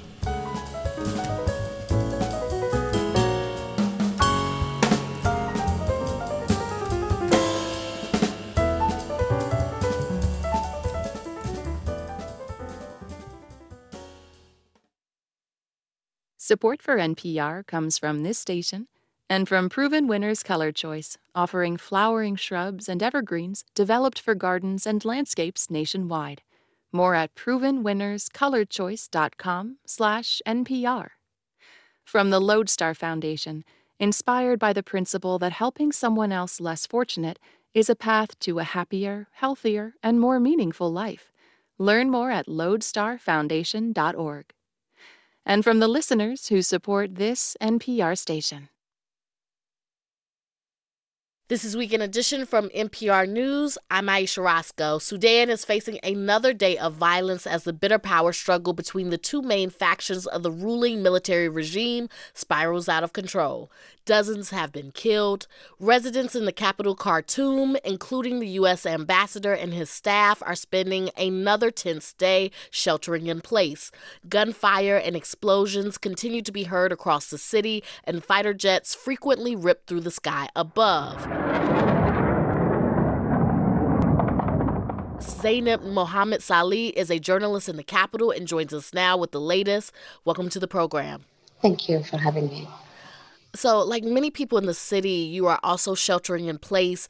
But can you give us an idea of what is happening on the streets outside? We woke up on heavy gunfire in different parts of the capital, Khartoum. I saw smoke rising over Umdurman, which is the western part of the city. The army, basically, they claim that they are in control of the military bases in the north, and the RSF is claiming other things, that they are in control. There is basically shortage in food in some parts of the city. People went to buy food and they had to queue for long to get just bread and some stuff for eating. But now the Sudanese military and the Rapid Support Forces paramilitary group, the RSF, they are battling each other. And you said that they're both claiming to be in control, but we don't really know, right? Yeah, they're now battling each other because it's a few power struggle between them, because each of them wants to get control of the whole country. The RSF now became a huge thing, really a big army by themselves. What have you been hearing from people you've been talking to overnight? I was speaking with a member at the Sovereign Council. They were trying to do kind of a mediation between 2 of them. They were telling me they are now, at this moment, located between the military HQ and the presidential palace. And I was talking to them and hearing the heavy guns around them. They said people were fighting on the streets outside of their houses. And the soldiers were wounded and they are not able to take them to the hospital as well. These people are in the government and in very high position, let alone the ordinary people. When they get injured, wounded, I don't know how they get access to the hospitals or any kind of treatment. Do Do you have any idea of how many casualties there are in this current unrest? Yeah, according to the Sudan Doctor Committee, they said about 56 people were killed, civilians were killed in Khartoum and in Al Ubayd in northern Kordofan state. And they said hundreds of other have been injured. And that is just, they're talking about civilians. We don't know about the soldiers. So, only 4 years ago, the country was celebrating the overthrow of President Omar al-Bashir. And, there was hopes of a transition to a democratic, civilian-led government. So how did we get to this point?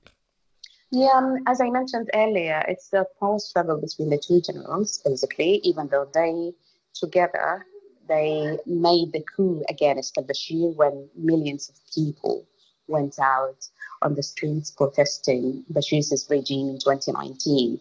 So they mastered the coup against him and they put him in jail. And then they had a kind of power-sharing deal with the civilians. And now they are just fighting over who should be only leading the country solely. That's Zainab Mohammed Salih. She is a journalist in the Sudanese capital, Khartoum. Thank you so much for joining us. Thank you. Thousands of Ukrainian children have been taken to Russia or Russian-occupied territories since the beginning of the war. Many parents sent their kids voluntarily to get them out of war zones.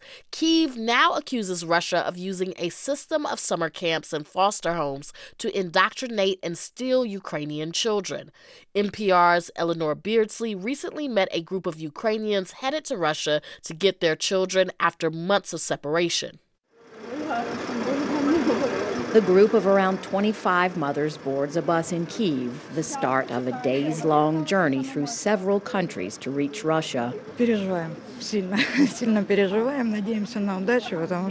We're nervous but excited to hug our children again, says 46-year-old Irina Hirchenko from the Kharkiv region. Her 2 daughters went to a 3-week camp in Russia 7 months ago. Hirchenko explains how her 11 and 12-year-old ended up in Russia. Early in the war, her town, close to the Russian border, was occupied by Russian troops. There was an advertisement at the town education department for a chance to send your child to the seaside. These camps are well known from Soviet days. Another group had gone and returned with no problems, so we decided to send the girls. A single mother, Hirchenko says she and her daughters did everything together.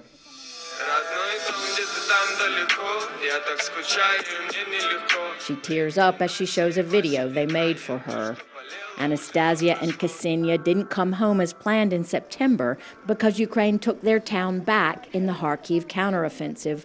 She was now separated from her daughters by the front line. Communications were severed for a month. Hirchenko says her daughters have been treated well, but the response of a Russian official made her very nervous. He said, "Why are you in such a hurry? We know that Vovchansk has no gas or water. Why do you want to return the kids to such conditions?" And I said, because it's been 7 months and I haven't seen my children, I want them back. Ukrainian officials and human rights organizations allege Russia is using a system of coercion and force to take Ukrainian children and turn them into loyal Russian citizens. Mykola Kuleba is CEO of Save Ukraine, the charity organizing and funding these mothers' trip. He says Russia tells the world it's rescuing children from combat zones and Nazis. But it is a lie. These children are hostages. It is not evacuation. It is not salvation for these children.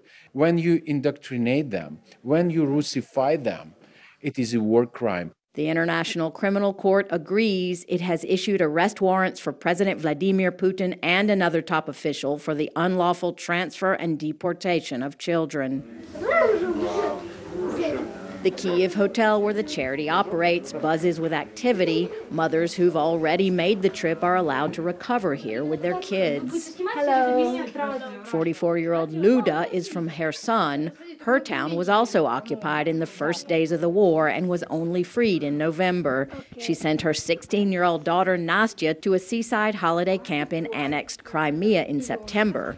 But when Ukraine retook the city 2 months later, Nastya couldn't come home. Luda says a camp official told her, "If you want your daughter, come get her." She says she and Nastya began to panic.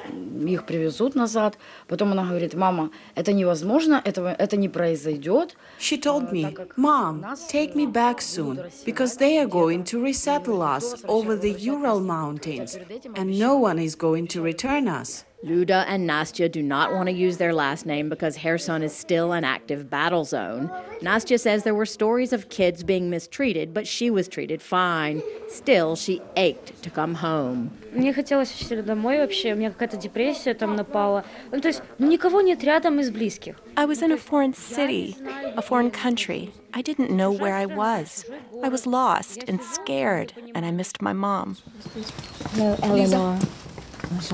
18-year-old Lisa has just returned from picking up her 14-year-old brother Kostya in Russia. Their mother died years ago and their father is sick. They don't want to share the family's last name either for similar reasons. С Херсонской области.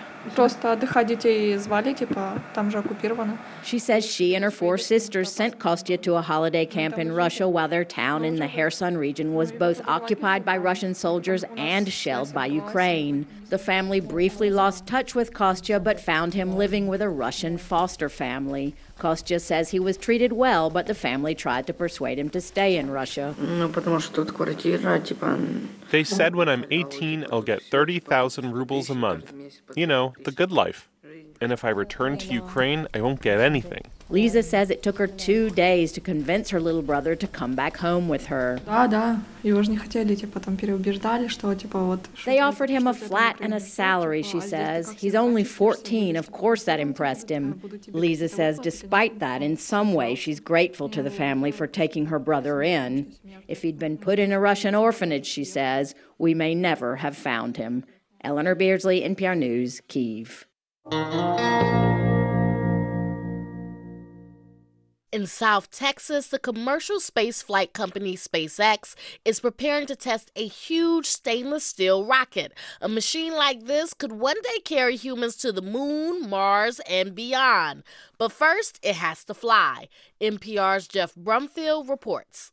This enormous rocket is called Starship. SpaceX CEO Elon Musk was in Texas last year to show it off. Thank you very much for your support.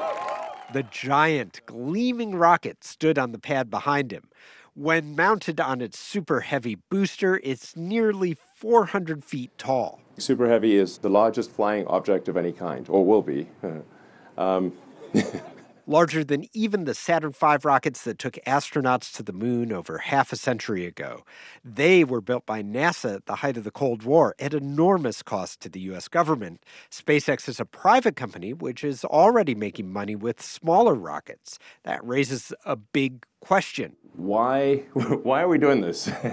And, of course, Elon Musk being Elon Musk, he's got a big answer.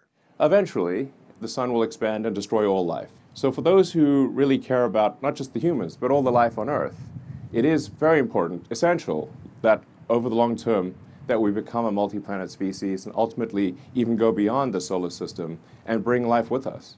Actually, there's a much more down-to-earth reason that SpaceX wants this mega rocket to work. I'll get to that in a second. But first, how does it work? Paolo Lozano is director of the Space Propulsion Laboratory at MIT. It's a very complex machine. It has so many different components, and many of those components are very critical, of course. The most important component? Giant engines called Raptors. Starship uses 6 to fly. They're fueled by methane and oxygen. 3, 2, 1. And in early flight tests like this one in March of 2021, they can cause problems. All went well at liftoff, but when one of the engines restarted to land, it exploded.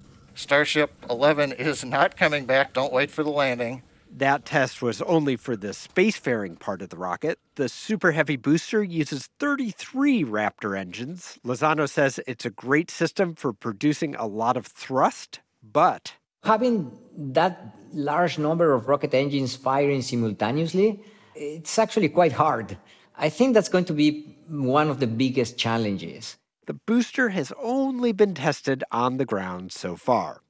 Okay, so now let's get back to why SpaceX is doing this. Because aside from saving life on Earth from the eventual death of the sun, there are some important business reasons it wants this rocket to work. The company's main prospects for revenue growth in the near term come from its satellite-based internet service known as Starlink. There's been strong interest from users, but the Starlink system is currently limited by how many subscribers it can support. Tim Ferrer is president of TMF Associates, a telecom consulting firm. In order to continue to grow their subscriber base, they need more capacity, and that's going to require more and bigger satellites. We're talking potentially thousands of additional satellites. Right now, SpaceX's smaller rocket can only launch a few dozen at a time. Starship can launch many more, and larger, heavier satellites the company can use to increase profitability. If they can get Starship going, that will clearly help a lot. NASA is also paying SpaceX to develop a version of Starship to visit the moon, and Musk wants to send people to Mars, though both those projects are years away. For now, investors seem happy to let SpaceX try out its massive, potentially interplanetary rocket, but Ferrer says if the launch fails and Starship falls further behind schedule, it could affect all of SpaceX's business. If things change and people lose confidence and people lose that belief, then things are going to look very different. It's a big gamble that could pay off, but SpaceX understands it's risky. When the company recently posted its timeline for the flight, instead of calling the moment of launch liftoff, it wrote simply, excitement guaranteed. Jeff Brumfield, NPR News.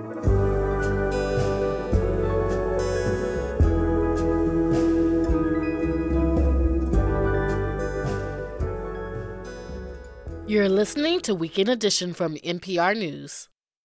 This is 90.9 WBUR. I'm Sharon Brody. Tomorrow is Marathon Monday. The 127th edition of the Classic Foot Race will be the focus of attention. But on Saturday, the city marked the 10th anniversary of the bombings at the finish line.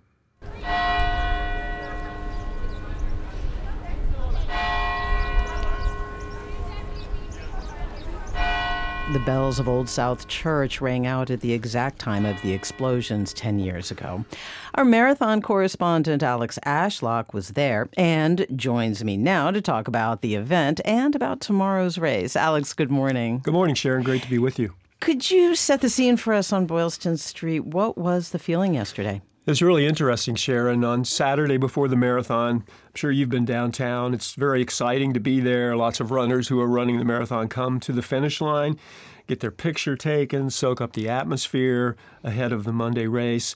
So that was happening. At the same time, other people were just waiting quietly for the ceremony to start at 2:30 yesterday afternoon.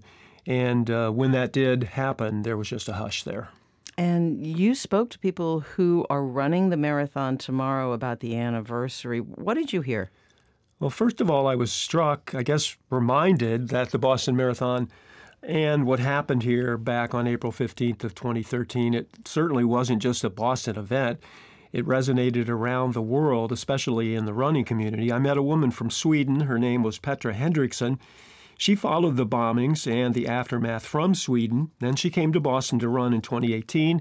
She's running again tomorrow. She and her husband were wearing Boston Strong T-shirts. We are one Boston. I mean, it feels great to be here. Just to be calm and just to see and pay respect. You know, yesterday really just brought back all the memories of what happened in 2013. I spoke to another runner who was one of the thousands of people, Sharon, who didn't get to finish the marathon 10 years ago because of the bombings. He got stopped on Commonwealth Avenue. His name is Jack Geary. He was born in Boston, now lives in California. Tomorrow will be his 28th consecutive Boston Marathon. Wow. And he was thinking yesterday of the people killed and injured. You know, to honor those people is just magnificent. I think they live on with us. Every year we show up, it honors them. And although the anniversary will remain in people's minds and hearts, the focus does now shift to the race. It is time to compete. Well, not for us this time, but for 30,000 other people. Alex, what are you looking forward to on race day tomorrow? I have one name for you, Eliud Kipchoge. He's a Kenyan. He's arguably the world's greatest marathoner. Actually, in my opinion, there's not an argument. He is the best, and he's running Boston for the first time. I have prepared for Boston for the last 5 months. I have taken my seconds, my minutes, my days, my weeks, my months, and I think that's what will actually push me to the finishing line. He is meticulous in his preparations for marathons. He's the world record holder, the two-time Olympic marathon champion. He's clearly the man to beat. But there are plenty of other world-class men in the field, including last year's winner, another Kenyan, Evans Chebet. And the women's field? The women's field is amazing, really strong. Several athletes who have run other marathons faster than the Boston course record.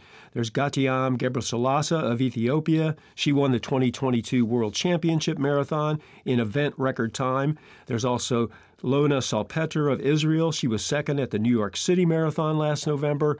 And among the Americans, fan favorite Des Linden. She won in 2018. There's also Nell Rojas. She was the top American here the last 2 years. What about the other categories? The wheelchair races should be really fascinating. Manuela Schär of Switzerland, she's the defending champion. She's won here 4 times. The men's winner from 2022, American Daniel Romanchuk, is also back. He'll be racing against another Swiss athlete, Marcel Hug. He's won the Boston Marathon 5 times. I'm really looking forward to those 2 wheelchair races. Alex Ashlock, our marathon reporter. Thanks, Alex. You're welcome, Sharon. And Alex will be reporting from the starting line of the Boston Marathon during Morning Edition tomorrow here on 90.9 WBUR. We're funded by you, our listeners, and by Gore Place in the 36th Annual Sheep Shearing Festival. Sheep shearing and herding demos, fiber artists, and more. April 22nd in Waltham. GorePlace.org. Waterstone, a new luxury independent and assisted living community with social and wellness programs and fine dining on Watertown Street in Lexington. WaterstoneLexington.com. And New England Conservatory's Philharmonia and Symphonic Choir at Symphony Hall on April 26th, conducted by Hugh Wolf. Tickets at necmusic.edu.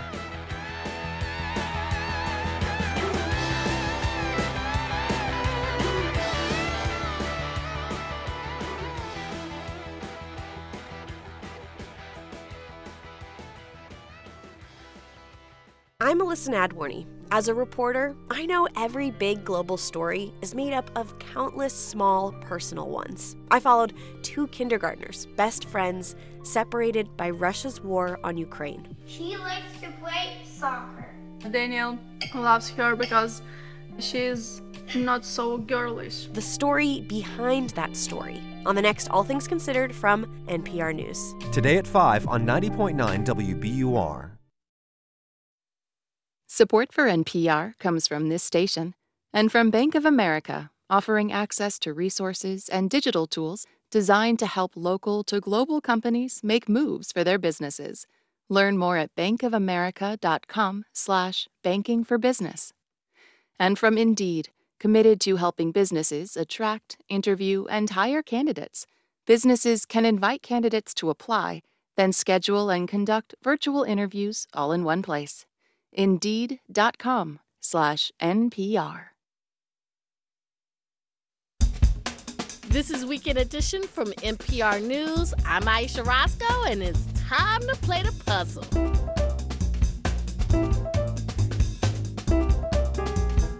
Joining us is Will Shortz. He's puzzle editor of the New York Times and puzzle master of Weekend Edition. Good to talk to you, Will. Good morning, Aisha. So, Will, remind us of last week's challenge, please. Yes, it came from Joseph Young of St. Cloud, Minnesota. He conducts the blog Puzzleria. Name some things you might grow in a garden, move the middle letter to the beginning, and phonetically, the result sounds like part of the human body and an article of clothing that covers it. What words are these? Well, the things you grow in a garden are eggplants. Move the L to the front, you get leg and pants. Okay, so this puzzle was really popular. We had over 1,000 correct submissions, and our winner is Ned Toll of Harvard, Massachusetts. Congratulations, Ned, and welcome to the show. Thank you very much. So how did you figure this one out? I ended up working backwards because I figured there were fewer things to choose from when you were talking about parts of the body and clothing. So when I figured out that pants covered legs, then I found eggplants. Okay. Well, that was very good. What do you do when you're not playing the puzzle? I do some bird watching and some woodworking. Okay, you do. So you watch birds. Now, I don't like birds, but I'm glad you like to watch them, keep track of them so they're not getting into no trouble. That's right. I'll keep them away from you. Thank you. I appreciate that. So, Ned, are you ready to play the puzzle? Well, I'm hoping I'm not like the dog who finally caught the car after all these years, but we'll give it a go. Okay, you are definitely ready. Take it away, Will. All right, Ned and Aisha. It's a very simple idea today. I'm going to give you some words and some familiar phrases. Rearrange the letters of each one to name a state capital. For example, if I said meals, M-E-A-L-S, you would say Salem, as in the capital of Oregon. Here's number one, roved, R-O-V-E-D. That would be Dover, Delaware. That's right. Poke at, P-O-K-E-A-T. Oh, Topeka. Topeka, Kansas is right. Anti-U.S., that's A-N-T-I-U-S. Let's see. Let's see, Austin.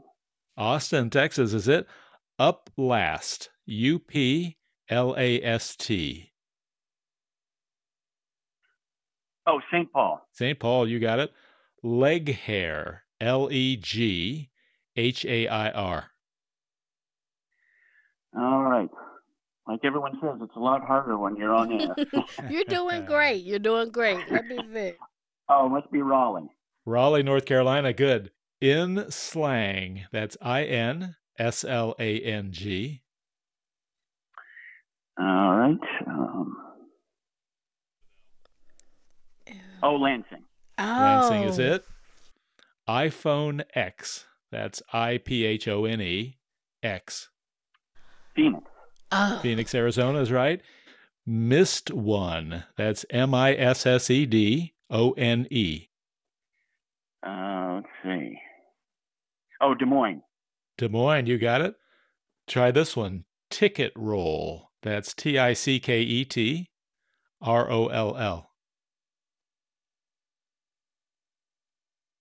Oh, Little Rock. Little Rock, good one. And here's your last one. Actor's name. A-C-T-O-R-S-N-A-M-E. And it's the capital of a state that has a lot of actors. Oh, Sacramento. Sacramento, California. Good job. Yes. I'm not only am I not good with geography, like descrambling words like that or unscrambling words is not my forte, but you did a great job, Ned. How do you feel? Thank you. This is a lifetime ambition. I'm going to have to start wearing a jacket so I can use the lapel pin. Yes, absolutely. Absolutely. No, you did a great job for playing our puzzle today. You'll get a weekend edition lapel pin as well as puzzle books and games. You can read all about it at npr.org/puzzle. And Ned, what member station do you listen to? We're members of WBUR and WGBH, and when we're in Maine, we're members of WMEA in Portland. Oh, that is awesome. That's Ned Toll of Harvard, Massachusetts.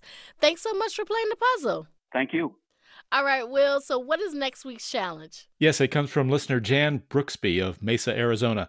Think of a common 8-letter word in which the first 3 letters spell a word, and the 5th, 6th, and 7th letters also spell a word, and these 2 little words mean the same thing. And the 4th letter, when rotated 180 degrees, becomes the 8th letter. What word is this? So again, a common 8-letter word, the first 3 letters and the 5th, 6th, and 7th letters each spell a word. These 2 little words mean the same thing. And the 4th letter, when you rotate it 180 degrees, becomes the 8th letter. What word is this? Okay, that sounds a little complicated, but when you have the answer, go to our website, npr.org/puzzle, and click on the Submit Your Answer link. Remember, just one entry, please. Our deadline for entries is Thursday, April 20th at 3 p.m. Eastern. Don't forget to include a phone number where we can reach you. If you're the winner, we'll give you a call, and if you pick up the phone, you'll get to play on the air with the puzzle editor of the New York Times and puzzle master of Weekend Edition, Will Shortz. Thank you, Will. Thank you, Aisha.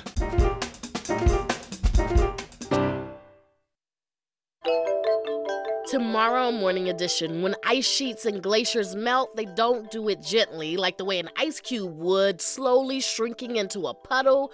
No, there's noise when that massive ice melts. Melting begets even more melting, and then there's rushing waters and loud cracks and dramatic break-offs. With temperatures rising due to climate change, scientists warn that disappearing ice will have huge impacts, and not just with rising sea levels.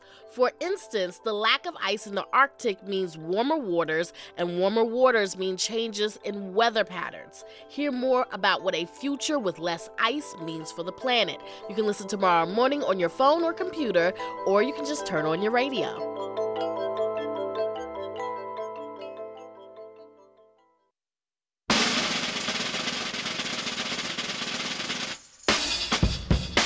Musician Questlove found himself struggling with all that downtime during the pandemic lockdown. I'm living a real 24-hour day where the only thing I can look forward to is DJing online for 3 hours and figuring out what I have to do for Fallon on my iPhone. Amir Questlove Thompson, drummer for The Roots, band leader for Jimmy Fallon, Oscar-winning director of Summer of Soul, was used to being busy, really busy. So he started thinking about something he'd always wanted to do, but didn't think he could actually pull off. In my mind, I'm so obsessed with time travel, but I'm one of those nerds that, I'm sorry. It took me till the pandemic to watch Star Wars, the complete series, and things that nerds are supposed to know already, like Nerd 101 stuff. I just thought that I can't write a book about time travel and stuff. Like I don't even know what the terms to use. It was suggested that Questlove reconnect with somebody he'd been introduced to a few years back. It was like a play date, like, hey, you guys should be friends. Because, Sean at the time was like the new kid on the block. Like, he was New York Times bestselling author. The Sean there is Sean Andre Cosby, better known as S.A. Cosby, writer of gritty crime novels that critics and readers rave about. I mean, Obama put Cosby's book, Razor Blade Tears, on his summer reading list, so you know he legit. Cut to the chase, Cosby liked the idea. There aren't really any rules about time travel. It's how far you want to go with it as a creative person. It's like, to quote Star Wars, nobody knows how lightsabers work. They just know they're cool. It's not a Stephen Hawking dissertation. You just got to make it make sense. The duo gave themselves an additional challenge: write the book for some of the toughest audiences around, middle school kids. Now, music does play a role in the book. Here's a little reading from it. We asked Cosby and Questlove to share. Time is like a song. There's a rhythm to it that has been disrupted. If it can't be corrected, all of existence could end in an instant. The Rhythm of Time, that's the title, follows a kid from Philly, Raheem, and his best friend, Kasia. Raheem gets transported from present day all the way back to June 1997. So, I guess that is old to somebody born in 2010. You see, Raheem just loves a rap group from the 90s that broke up. Questlove says the whole project is kind of rooted in stuff that he wished he had coming up. All of my creative choices in life literally stem from wanting to fill a void that I felt. I would have loved to have found a time machine back in 1986 to prevent Prince from breaking up the revolution in Japan. I would have loved that. You know what I mean? But then I thought about it, like, because I'm also obsessed with the movie Back to the Future, and I know the perils of messing with time. And I thought, what if you saved a group that you loved and then you came back to the future and that group actually wound up being horrible. Like, because like they should have broken up. There's some groups that I feel like, yeah, you should have only made 4 records and then that's it. Sean, I wanted to ask you, because Quest, you mentioned the rap group that Raheem is obsessed with in the book, and this is a group that was created, for the book, so it's a fictional group, but it's called For the Hard Way. And you talked about, him trying to get the group from breaking up. Why use that as a plot device? Well, for me, taking everything that, like what Quest was saying about his childhood, but also me and him about the same age. And I'm a 90s hip hop head kid. I grew up on not just the Roots, but Wu-Tang and early Jay-Z and, Souls of Mischief and all these groups that maybe people today don't really listen to that are really foundational acts in hip hop. So as a hip hop head, it was just a really cool way to sort of harken back to those groups that maybe had, like Quest said, 1 or 2 or 3 good albums and what happened to them. And as a fan, you feel like, oh man, I wish they had made like 10 more albums. But then as an adult, you realize, hey, maybe that was their moment. That was their zenith. And I kind of wanted to use that as a life lesson for Raheem. Sometimes what you think you want is not what you should have. I grew up in the 90s as well. So all of these ideas of these artists as classics, it can make you feel like, this is classics now. I will admit that in my professional life, I probably decided to go full-fledged with this because I also want to get rid of my fear of communicating with anyone born after 2005.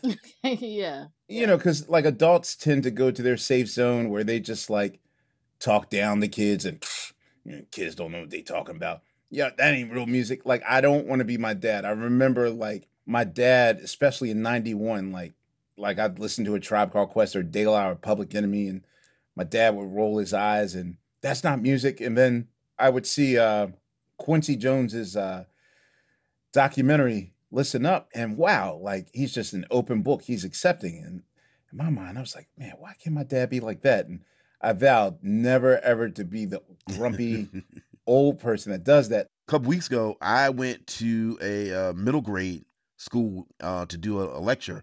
And there's nothing more terrifying than to try to convince 12 and 13-year-olds that you're cool. And so it's like, yeah, that's a Herculean effort. But I will say that I also was able to talk about, my writing journey and the book that, Quest and I have done. And after the event, a young brother came up to me, 12 or 13 years old. And, he says to me, he's like, hey, I kind of wanted to be a writer, but I didn't know any Black writers. Oh, you want to feel old, Questlove? The kid I was talking to, I said, yeah, man, I met Questlove. He's like, yeah, that's my mom's favorite band. I'm everybody's grandparents. Let me put on my shawl and drink my drink my herbal tea now as I sit in the corner. But this kid, he was so happy to see a Black writer. He was so happy to see a writer that looked like him, that had made it. And so, I think that's the biggest thing I hope that we can do with this book is inspire kids. So, clearly this is meant to be a series. So I have to ask you both, are you guys going to keep working together? Are there going to be more books? So we jumped the gun a little bit. I will say that, yes, we are talking about a sequel right now. Both of us our plates are so full right now. Like, I know that every time I turn around, like Sean has a new book coming out every 3 seconds. But, multitasking is probably my greatest occupation. So, yeah, I think that we are going to take time out to write our next adventure for Raheem and Kasia. When you become a certain type of writer and you write in a certain genre, you sort of get typecast. And so I have been very grateful and very, very blessed to have a lot of, really, really great times as a crime writer, great success. But as a creative person, being able to tap into this other part of my brain, into this other part of my creativity has been a blessing. And so, yeah, we've discussed ideas for Raheem and Kasia's next adventure. And I love the idea of these 2 kids just kind of taking on the world. And I don't think there's anybody who is more full of ideas that I could work with than Amir. I love getting the 3 o'clock text. We need more dinosaurs, Sean. We need more dinosaurs. I love that stuff. That's S.A. Cosby and Questlove. Their new book is called The Rhythm of Time. Thank you so much for talking with us. Thank you. Thank you so much for having us. Thank you for having us. Appreciate it.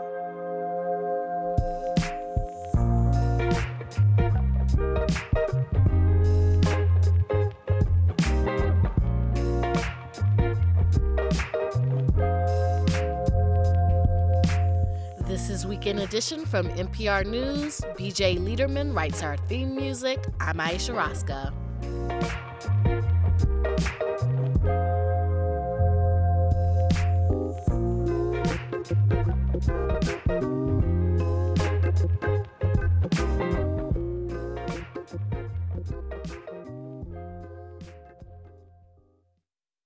Support for NPR comes from this station and from Peacock, with the new original series Mrs. Davis, about the world's most powerful artificial intelligence and the nun devoted to destroying her, from Tara Hernandez and Damon Lindelof.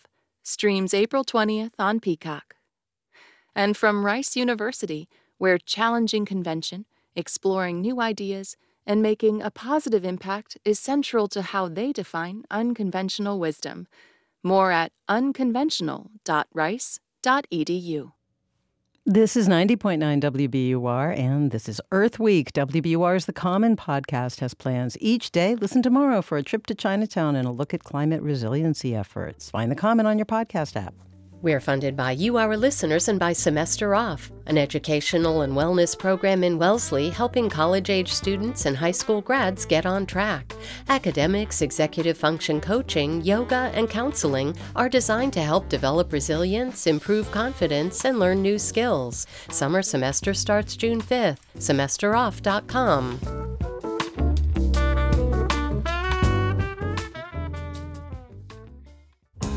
In David Grann's new novel, the year is 1740. A British naval warship sets sail. And this ship is set on some secret mission to capture a Spanish galleon filled with treasure, which was known as the prize of all the oceans. That was the plan anyway. A typhoon, a shipwreck, a mutiny, and then a reckoning. Monday on Morning Edition from NPR News. Listen again tomorrow morning on 90.9 WBUR. I'm Here Now host Robin Young, and this is 90.9 WBUR FM Boston, 92.7 WBUA Tisbury, 89.1 WBUH Brewster. Listen anytime with our app or at WBUR.org. WBUR, Boston's NPR news station.